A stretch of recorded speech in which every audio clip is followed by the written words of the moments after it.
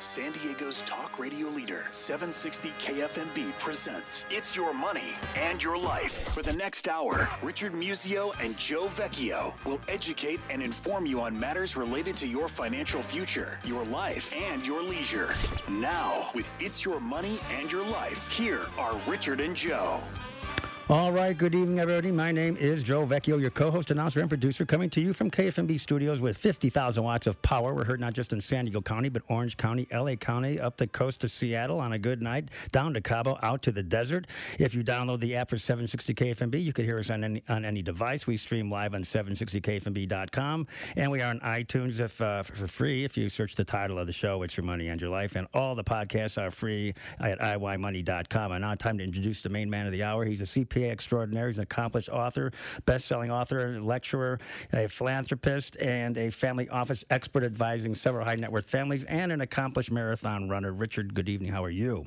Doing great, Joe. It's good to be here. Boy, feels like summer.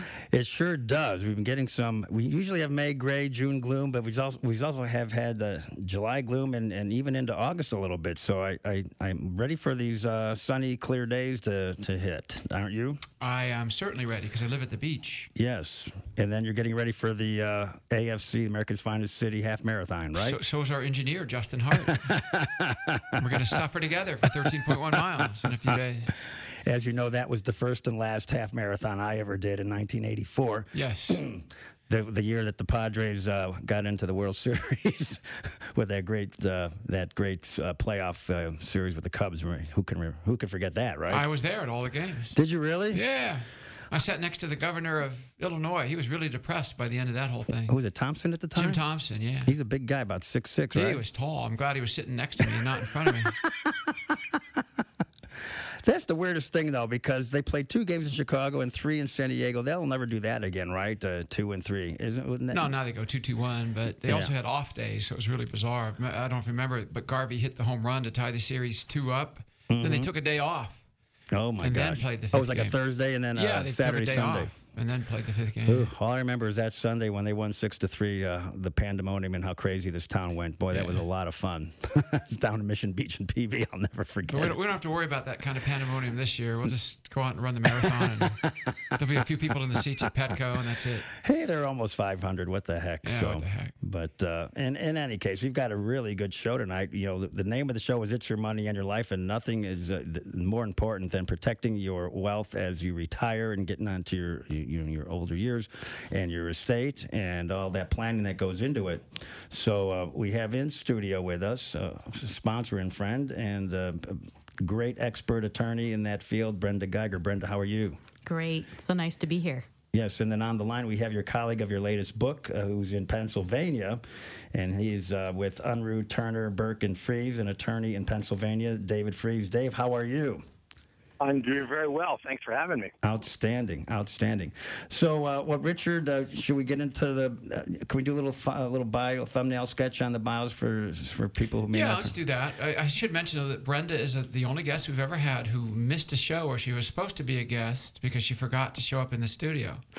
Putting you on the spot. But she had a good excuse. But she was flying to, was it Thailand the next day? Yeah. Yeah, so that's a good excuse. She had a house a 3-week full vacation. of in-laws and everything. You got to cut slack. But, in the spirit of full disclosure. We'll cut you some slack on that. But I'm glad we're all together today. So, but Brenda, for the benefit of some guests, listeners who may not have heard before, but if you give us a little, just a small thumbnail sketch of your bio to help them, learn who you are, that would be helpful. I'm the managing attorney at a law firm in Carlsbad, California, and we specialize mainly in trust and estates and business law, as well as in elder law planning for long-term care. Mm-hmm. So that's what we limit our practice to. And I've written several books, and this book that we're going to be talking about today is the 6th book that I've been involved in getting published. And I have a wonderful team and 2 lovely children and a great husband. And then born and raised where and went to school where? I am from Wisconsin, moved out here in the late 80s, and went to college at the University of San Diego. Like many of our sponsors and guests, Joe. Yes. Undergrad or law school? Undergrad and law school. Wow. How about that? What a great school it is too. I know your dean over there, Dean Ferrulo, the new dean. He's a really good guy. So Yeah. How about with Dave on the phone, David Fries? How about the same? Your bio for the benefit of our listeners. Well, I have a fairly strange background, and I chair the trust and estate section of a law firm on the East Coast. And I went to a colonial-era little liberal arts college called Dickinson College in Pennsylvania. And then I went to the University of Pennsylvania Law School. And I've been in practice in Pennsylvania ever since, but I have clients all over the country because I help do some strategic advising to lawyers and clients when they're thinking about the big picture stuff. And then their local counsel in each of those states actually prepares the documents. But that's what I do. I just work with people who are trying to set up, predominantly my clients' goals are to minimize federal estate tax and minimize probate fees. But for most of them, it's more important to kind of protect their assets for their kids so they don't lose them in a divorce or a lawsuit or a car accident or something like that. And a David, lot of my clients worry. And David, this is not your first book either. How many books have you written? Either on my own or with Brenda or someone. I think this might be 5 or 6. Okay. One of them I wrote was a communication skills book, which is really how interrogators and spies would use the techniques they learned to raise their kids. It's called Language of Parenting. So, wow. So I had some training in communications skills, and I just thought people would always ask me when I teach them, like, oh, well, this is good to know in business, and I use it all the time, but what would you say to your 14-year-old son if he said this? I wrote a book, and now whenever anybody asks me, I just hand it to them. Well, I see on your website here, it's the subtitle, Building Great Family Relationships at All Ages, so that might be something people definitely want to look into. Boy, you're varied. You did Einstein's Business Stream Incorporated, and interesting stuff there. So, but obviously the subject matter tonight is the new book with Brenda. So how did you and Brenda even cross paths and decide you wanted to collaborate on a publication? Well, I will let Brenda tell you that story because this is her brainstorm, and she is an awesome and thoughtful attorney that comes up with a lot of good things for her clients. So wonderful. Brenda, you're on. Gee, thanks. I've known Dave for a number of years through an attorney group that we both belong to. And I just called him up one day and I said, hey, I've got this idea for a book. I know we both serve the same demographic of clients. We both like to work with and enjoy working with high net worth individuals that are trying to protect their families and trying to mitigate estate taxes. So I said, hey, why don't we write a book aimed at that? And just come up with, what are the major things that we see in the estate planning toolkit that can be utilized to help these families, and let them, have this act as a primer so that they understand what the strategies are. And that way it would be easier for us to communicate with them when they come in to see us and do the counseling. Outstanding. So that was about 2 years ago. And we've been working on it, I would say fast and furious, but that would not be entirely accurate. We would work fast and furious, and then we would, kind of slack off, and then fast and furious slack off. Brenda speaks polite. She would work fast and furious on it, and then have to remind me to get stuff to do. That's always the challenge with a co-author. Yes, I was that co-author. We got it done, though. Well, how did the process work? Did you both determine that you're going to take different chapters or subject matter and then read each other's work and do it that way, or how did the project go? Well, that is in fact how we did it, because we wanted to create a kind of unified voice, so there wasn't a disconnect with the clients, but we also realized that lawyers have different perspectives on these things, and so it was a good way to write how we'd kind of explain this to a client or lay the foundation so the client could understand what we're talking about, because some of these things are the creation of the Internal Revenue Code or the creation of lawyers trying to gently get around sections of the Internal Revenue Code. And so they're complicated. And it was great. It turned out to be great because we'd each write, and then we'd say, well, I would do it this way or I would do it that way. So it was just a good tool to flesh out the issues. And then when we would show it to other lawyers, of course, they had their own opinions about these things. But that turned out to be a fairly smooth way to create a book that was really readable by clients that could understand it and that meshed the most important parts of what we both thought Outstanding. mattered. Well, you've piqued our curiosity there, David, and we'll have to take a little break right now, but we'll come right back with expert estate planning attorneys right after this. Hang on.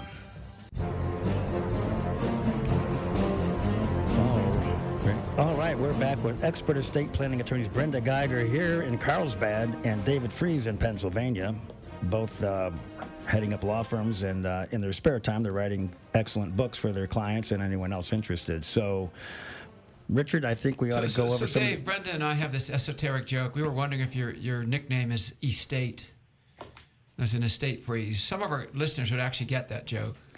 Estate. Because we've got a very, very sharp group of listeners. Estate, like is in... No, Estate, E-S-T-A-T-E freeze. Is that your nickname? Like East, E-A-S-T? Like an estate freeze. Anyway, it's an inside joke. I thought you meant E-state or something. No, an estate freeze is when you do some planning to make sure the value of the estate doesn't grow. Oh. But towards the end of that joke... That's inside baseball. That's inside baseball. I want to ask a question. The history of estate planning is a very interesting one because we have over about the past 15 years had a huge increase in what's known as the exemption or exemption equivalent. Back in the 1990s, for example, somebody would pass away and you only got a $600,000 equivalent, amount of assets that were not subject to estate tax, and that amount is now up to almost $5.5 million. And what with inflation indexing is actually going to creep up slightly over the years. So I wanted to ask attorneys who've been doing estate planning for a long time, and Brenda, you can answer this too. Has the focus of the practice changed quite a bit because of what's happened with the exemption and the fact that maybe 20 years ago we had millions and millions and millions of taxpayers that the estate tax might apply to, whereas now the number is greatly reduced because the exemption has gone up so quickly in what might be described as a relatively short period of time? Who wants to tackle that? David, are you still there? I'm right here. Okay. And, I have been doing this for a long time, although I do invite clients when I say that to say that I look too young to have been doing it for that long. And most of them did not take me up on that invitation. The quick answer is that because of this rapid increase or relatively recent increase in the amount that's exempt from federal estate tax, we kind of tell clients that unless his, hers, and their assets combined exceed $5,430,000, is generally speaking, or are on a rapidly rising curve, it's generally speaking not even something you need to talk about. And you don't really need to get into too many fancy techniques until you get above $5 million, or if you're married and careful about how you do this, you can protect almost $11 million now. But it is true that many fewer people are subject to this tax than they were. But it's also true that the way it's set up, at the death of the first spouse, the surviving spouse still has to do some fancy things. They have to file a 706, which is a federal estate tax return. It almost doesn't matter what we call it, but it's a much more complicated document than most people think of when they just talk about income tax returns. And in order to be protected, the surviving spouse has to do something. So I'm on a kind of a rampage to remind everybody that they have to do this because they've heard, well, we can shelter $11 million and we're not going to be subject to the tax. But that does not happen automatically. So one of the things that I'm doing, and I'd be curious to hear what Brenda's doing, is we're just making really sure that when people do their planning, they understand that $11 million isn't automatic. By the way, there's a reasonable question that should be debated more in our government. The cost of enforcing this tax may, depending on who you talk to, exceed the amount of money that the government makes from tax. Oh, my gosh. Agreed. I'm one of the crazy people who walks around in the presentations that I do that states that there is a distinct possibility that someday the estate tax could be repealed. We'd obviously have to have a House and a Senate and a presidential office all controlled, presumably by Republicans, for that to ever happen.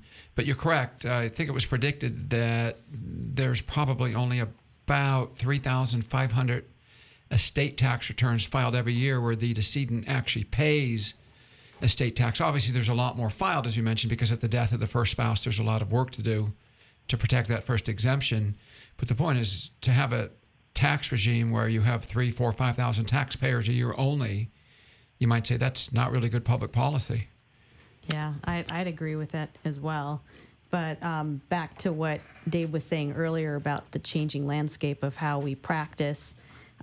Dave, a lot of what we've been doing lately are when we have a blended family or a family that's concerned about asset protection for a surviving spouse, or making sure that the assets pass to the residuary beneficiaries that they've chosen together. We've been looking at Clayton elections, which have to do with the 706, making the election on the 706. But that, because right now capital gains are big. That's probably the biggest issue that we're dealing with when we've got a client that's got $5 to $10 million.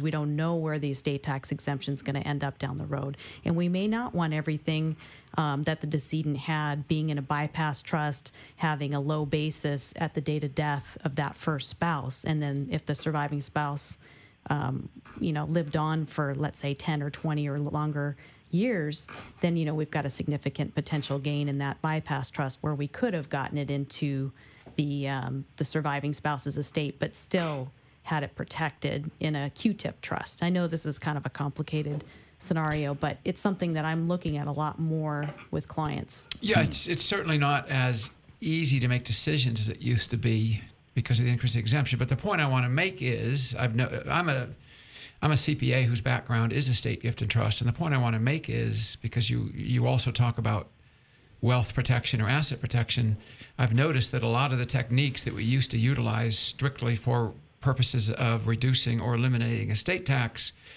also seem to work pretty well if we're concerned about protecting assets. I refer to certain things like family limited partnerships, certain types of trusts. They have a very strong application, in my humble opinion, over on the wealth protection side, even if they're not providing any estate tax benefit. Yes, your humble opinion is right on the money. And I say to clients, look, when we did these things before, we were talking about two main reasons to do them. The one that you liked was that we were going to save federal estate tax. But you also got this benefit that if you left the assets outright to your spouse or left them outright to your daughter or son, and your spouse remarried and got divorced or got sued, or your son or daughter got divorced or got sued for business or a car accident or something, then all those assets were subject to being taken away from them. And that was another, in those days, you used to think of it as a side benefit of many of these planning techniques. Whereas now, I think because so many fewer people have to worry about the federal estate tax, we can make that creditor protection a really primary focus of these things, and we can build some more flexibility in and not be so worried about taxes, and really create quite a flexible, useful asset protection vehicle. And a lot of my clients worry about that. There's a 52% divorce rate, and they just say, well, I don't want this shore home that I thought of as a place where I raised my kids and where they love it. I don't want that to go away if there's a divorce. So Brenda and I are thinking the same way as you. We use all of these techniques you're talking about either alone or in conjunction with one another. Like, for example, with a family limited partnership, you could put assets in and give the kids the partnership interests directly, or we could put those partnership interests into asset protection kind of trusts. And they've got, asset protection is all about building a wide moat and then a tall wall and putting archers on the top of it. The more techniques you use stacked on top of one another, the less likely anybody's even going to try to get inside. And so we often use 2 or 3 or 4 of the techniques we mentioned in the book kind of stacked on one another. And it all depends on how motivated you are to keep these assets out of the hands of the creditors, or in the case of a divorce, of your heirs. And some of my clients are very highly motivated to do that. So. Well, we have to take another little break here, but we'll be back with David Freese and Brenda Geiger, the pit bulls of asset protection in the legal field, right after New Sports Weather. Hang on.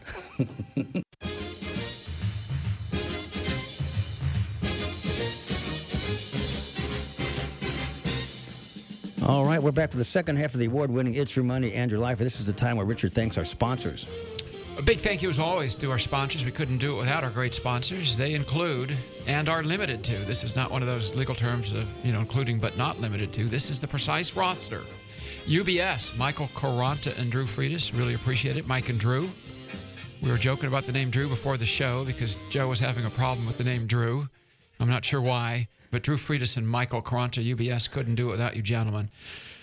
Recent guest, Jason Kruger with Signature Analytics, by far and away the best CFO firm here on now the West Coast, now that they've got offices across 5 locations in this region. Again, Jason Kruger, CPA.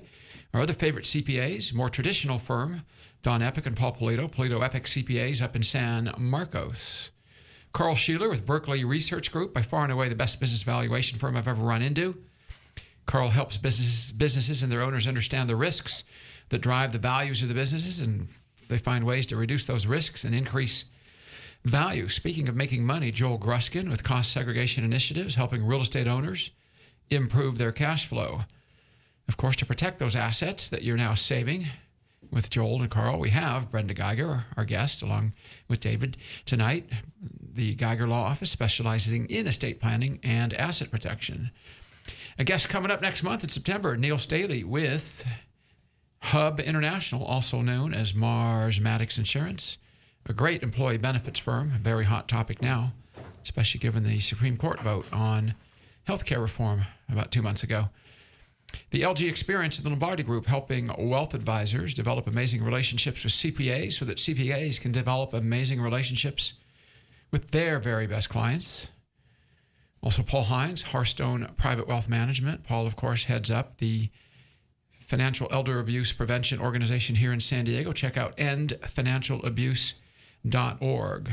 Great cause. And last but not least, check out cldclassic.com. Yes, we don't have enough to do during Thanksgiving week with my Oceanside Turkey Trot, so we are bringing women's professional tennis back to Carlsbad Thanksgiving week at the Park Hyatt Aviara. Again, cldclassic.com. Having 18,000 people over Thanksgiving morning for my big turkey trot isn't enough for me to do, so I thought I'd add something else in there to stay busy while somebody else cooks the turkey.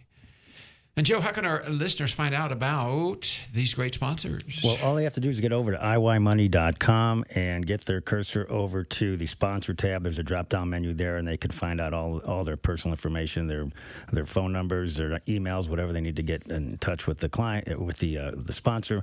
And we should give Brenda Geiger's website out. It's Geiger, Geiger, lawoffice.net. So there's a lot of complicated things we're talking about tonight, and you may need more time with Brenda one-on-one. I would think. And Brenda, what's your phone number? 760-448-2220. There you go. So here's a real-life story about how I discovered how valuable these estate planning tools were for estate planning back in the late 1990s. And then Dave and or Brenda, you can comment. Back in the late 1990s, I had a client who had a very substantial estate. I mean, well over 600,000. I mean, well over 10 million. And so they did a series of entities like family limited partnerships and so on. And of all things, their only child, they had no grandchildren and only one child, their daughter passed away, unfortunately, under rather mysterious circumstances. And her husband, about 6 weeks later, remarried a woman he had been having an affair with for many, many years that nobody knew about. Sounds like an American Greed episode. Exactly. And then, about 2 weeks after that marriage, he contacted everybody and said, well, all those assets in that family limited partnership that my wife's trust was the 80% limited partner beneficiary of, could you just distribute those to me now? And we said, well, we'll send you something in the mail. It's going to be the K-1 of all the income you get to pay taxes on, but you're not going to see a dime of anything. Because the way this thing was drafted, it was really, really strong for asset protection. And that was, as David mentioned, that was just like a little benefit, David and Brenda, that the attorney threw in just in case someday something weird happened. But it was done entirely to save estate taxes. Yet we found we had this thing that basically put us in the driver's seat with regard to what the husband's expectations were about his inheritance. And it was really cool to have that kind of, shall we say, control over a very unfortunate situation. Yeah. Yeah, I think that's what you want, is when you go to talk to somebody like Brenda, you want to be talking to somebody who has not just the theory, but the practice down. And they've done this for lots of people.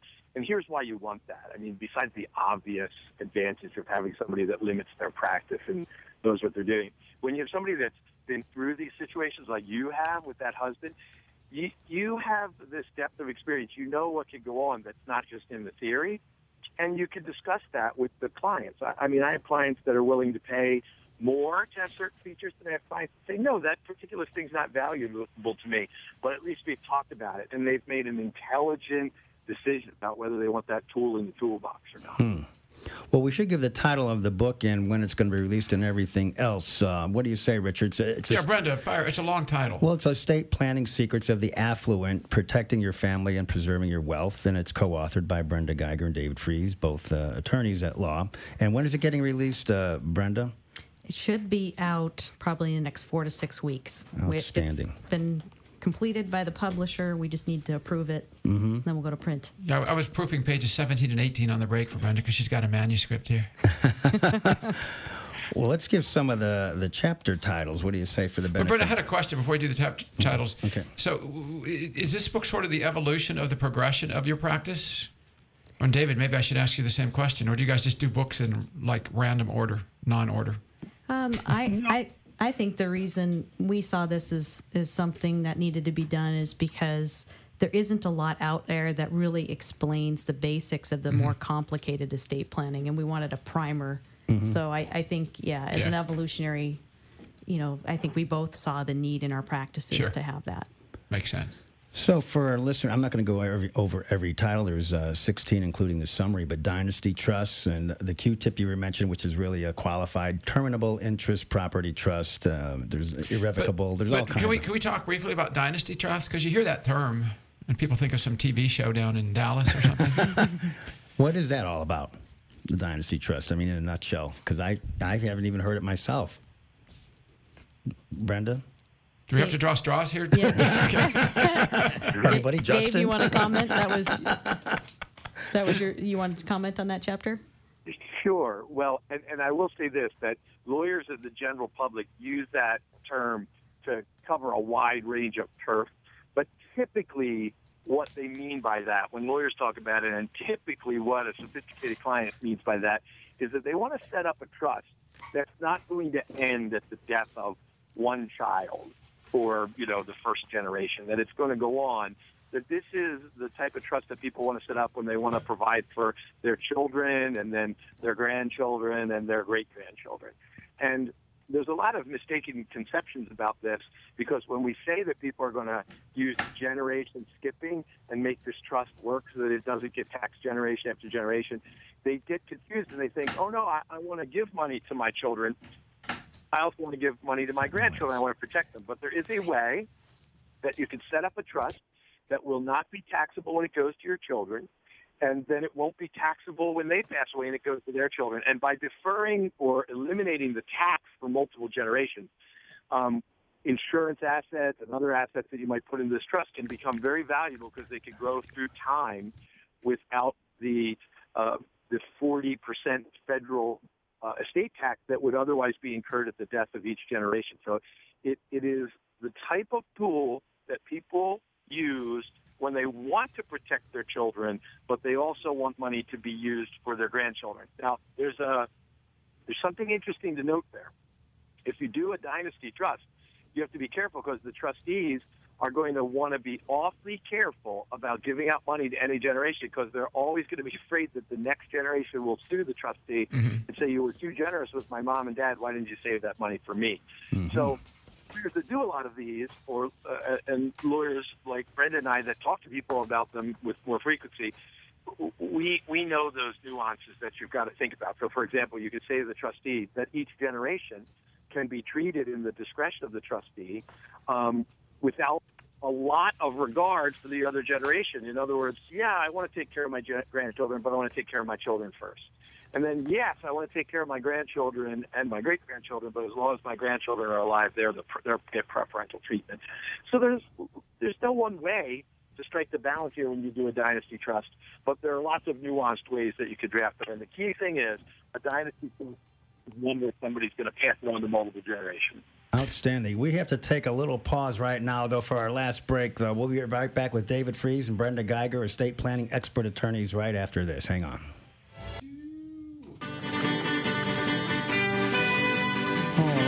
All right. right, we're riding into the last phase of this great show. It's Your Money and Your Life with our guest, estate planning attorney, expert attorneys, David Freese in Pennsylvania, Brenda Geiger here in San Diego, and Carlsbad. And Richard, take it away for the last segment here. Real quickly back on Dynasty Trust, don't we need to be sensitive to what state laws that we want to maybe be covered by when we draft these kinds of trusts? And if so, why? Who do you want to? There's only a few states that allow for a trust to go on perpetually forever. Some examples would be Pennsylvania, where Dave practices, Alaska, South Dakota, Delaware. There are a couple others. I believe Illinois is now part of that. Mm-hmm. But in California, we only have about 90 years that a trust can go on. So we only have about 3 generations. So, yeah, and also Nevada doesn't have an unlimited rule. They have a 365-year rule. That's a long time, 365 years, though. Yeah, absolutely. So for the really big estates, the point here is that, yeah, you might want to have your trust being governed by one of those states, or if you're lucky to just be in Pennsylvania like Dave, it's kind of a no-brainer. But for somebody like me in California, if I've got a client that's really got a lot, we might want to have that situs somewhere else in another state. Agreed. And then I want to talk about some new stuff, so to speak, that's going on, or at least rumors floating around. The first of which is that these valuation discounts that we are so familiar with and that we like so much to, utilize to reduce a taxable estate. Obviously, there's been great discussion about the fact that the administration is pushing hard to simply legislate those out of existence. Do you think that's going to happen? I've heard some credible rumors in some of the continuing legal education events that I've been to recently that the Treasury's going to try to regulate that come Labor Day. Dave, what have you heard? Same thing. I am always skeptical. Just because Congress cannot really seem to get its act together miraculously. We got this increase in 2013 retroactively applied, that raised everybody to the $5 million and with an inflation adjuster. So you can never be sure, but certainly Treasury has always had minority discounts in its sights, and it doesn't like them and it doesn't want them. There is an inherent logic behind them, though, that makes very good sense and is reflected in the real world. What we're talking about for listeners is that if I own 100% of something, I'm going to sell you 100% of it, fine. But if I own 42% of it and I don't control it, you might not want to pay me 42% of the value of the asset because I have less control than I might otherwise. And so for that reason, we've always argued to our client's advantage in many cases that assets are worth less than it seems that they're worth. And that is true in the real world. I mean, there's studies out there about the sales of fractional interest, and they sell at a discount to their underlying percentage value. There's no question. Yeah, so if this legislation goes through, it'll be saying, as is so often the case with legislation, I think, let's ignore economic reality and play in a pretend world. So you know where I stand on it, but I have heard that consistently for years now the Treasury is looking for an opportunity to do away with minority discounts. Yeah, and of course the Treasury's objection is that people do this planning, and the Treasury says, well, you had no business purpose for doing this. You only did it to reduce your estate tax. And so that's what really irks them. Speaking of types of assets, retirement plans, there's a general misconception out, I think, in the world, and I'll ask both of you to comment on that, that if you happen to have your assets in a retirement account of whatever kind it might be, an IRA, a 401k, a qualified plan, a defined benefit plan, that putting assets in a retirement plan, that's basically all the asset protection you ever need to do with that retirement plan, because somehow retirement plans are magically brilliant and great asset protection techniques in and of themselves. Is that a misconception? Yeah, a lot of times people don't realize that their beneficiary, if it's on, somebody other than their spouse, can take and stretch that account because the law changed in 2003, allowing for that to happen. And that stretch can be so much more than that beneficiary taking the money out at the time of death of their, oftentimes their parents. And right now our taxes are so high that, in California, that we're looking over 50%, on a large account. Sure. I'm talking about something that would put somebody in the top tax bracket for the income tax. Right. But on the flip side, the asset protection, they have none. We had a big U.S. Supreme Court case last June in 2014, and it was unanimously decided that an inherited IRA does not have asset protection in the bankruptcy context. So this woman who inherited a really large IRA and then she stretched it and later went bankrupt, she tried to claim that was an exempt asset on her bankruptcy petition, but the court said, no, we disagree. You can pull out money now. You don't have to wait till you're 70 and a half. You can no longer contribute any money to that account. So it's not going to be considered like a retirement account. So public policy is that, you're not going to get the same benefits that the original owner had. So what we do in our land is to create a legal structure, a specific type of a trust, retirement plan trust, to be the receptacle, the beneficiary or contingent beneficiary if somebody's married, that would hold that RMD that comes out annually if the trustee stretched. And then we get asset protection for the main of the account, and in some cases for the RMD too. So there's different ways to draft it. So this is a great asset protection tool as well as a stretch out tool. So in other words, planning centering around retirement accounts has changed dramatically because of this case that's about a year old. Yeah, absolutely. And we've always done these, well, not always, but we for years had done these trusts before this case came up. But, you got to be looking at what if your child gets divorced? What if they go through a bankruptcy? They have a creditor issue. They have a lawsuit waged against them. Even if it's from a car accident or for a business that's gone south, there are all these creditor issues, and it doesn't need to be taken from their child. There you go. Well, as far as the book, before the time gets away, how would listeners be able to get a copy of the book once it's released? Well, for anybody who would like a copy, they can go to my website, and which is geigerlawoffice.net. If they just go on to the Contact Us page and they request it, we'd be happy to send them a copy. I also have a copy of a book on retirement plan trusts as well. So if anybody's interested in that topic, or I developed a website calculator for calculating what that amount would be for an inherited IRA for somebody that's like a child that's going to inherit, and that's under the About Us section under RMD. So all these books, if someone's interested, they contact you, and you will send them a book. Is that yes? Right? Yes, I'd be happy to do that. And David, how do people get your books? And I apologize, I'm not sure that we asked you to state your website and phone number and so on. No problem. If you're in PA and you want this, you can reach us at 610-933-8069, and they will either send you a book, or if you just want a PDF of it, you want to take a look at it first, you could go to PAEstateplanners.com, and you'll see it there. Outstanding. Well, wow! What great gifts to give somebody, for holiday gifts and everything, right? For some of your elder relatives who have to explore these subjects. But the asset protection isn't just for older people, Joe. The asset protection, I'll tell you who this applies to. That's people who own very successful, closely held family businesses, because those people just seem to have a target on their back these days. Well, it's very, as you folks can see, there's very complicated material here, and you need to get with the experts like Brenda and David to explore these things for your future and your family's future, I would imagine. Right, Richard? Absolutely. So, Brenda, quick question. When you missed our radio show a few months ago to go to Thailand, how was your trip? I'm just curious. Did you enjoy Thailand? I was actually on the beach writing part of this book. Oh, I'm sure. Yeah, right. You believe that, David? It's true. It's true. Well, she was in Thailand. She was submitting things to the publisher, which is very bad for me because makes you look bad. Yeah, exactly.